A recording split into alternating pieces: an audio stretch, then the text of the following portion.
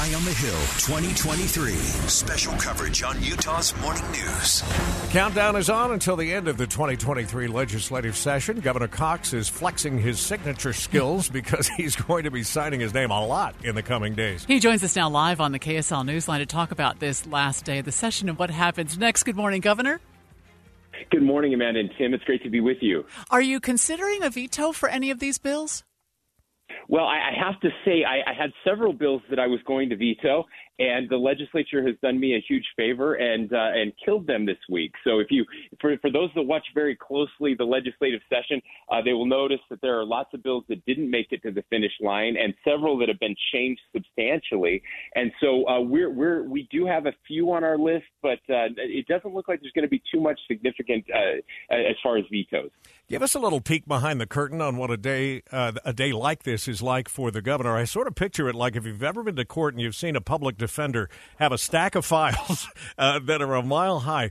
Are the bills coming your way that quickly, and how long do you have to sign them?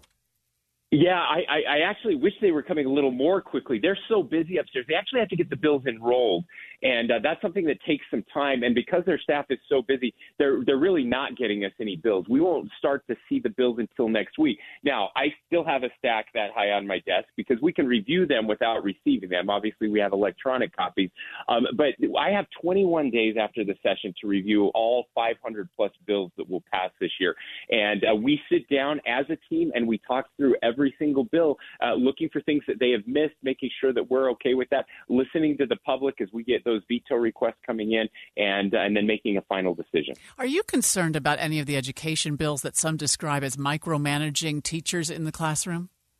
Yeah, I'm always concerned with the micromanaging that we're seeing. Again, those were, when I mentioned there were several bills that were on my veto list or bills that changed substantially, the large portion of those were education bills over this past week. And I so appreciate the legislature working to get those bills in a better place so that there will be fewer vetoes. But I say this every year, just because we all went to school, we consider ourselves experts in education, which is fine, except that, this year there were some counts that there were over 175 education-related bills, and that's just far too many. We don't even wait to see if the bills from last year worked before we're putting forward over 100 new bills. So I've actually had some conversations with the speaker and others in leadership about how we could change things this off season to work through these bills ahead of time so that we bring the education community together, we get to a better place, and we don't need 150 bills next year. Amanda asked this question of President Stewart a moment ago, and I'll pose it to you as well. One of the common themes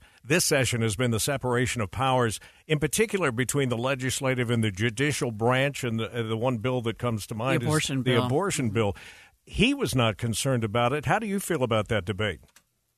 Well, so that's interesting. That bill's a little different. That's a bill actually that the governor does not weigh in on. That's a bill strictly between the judiciary and the legislature. I have reviewed it, though, obviously, and I'm an attorney myself. I don't see anything in there that would be a constitutional violation from that standpoint. But, of course, I'm also always worried about separation of powers.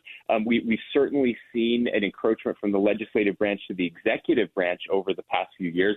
We've been pushing back on some of those. I've asked them to they form dozens of boards and commissions every year. We have over 400 boards and commissions in our state right now, which is far, far, far too many. I've asked them to not do that this year, and they've been very responsive. Many of the bills that had boards and commissions were changed or taken back because, again, we feel like that encroaches on the executive power. And so I think the judiciary is right to always be vigilant, and we are as well. Thank you, Governor. I hope this day goes well for you.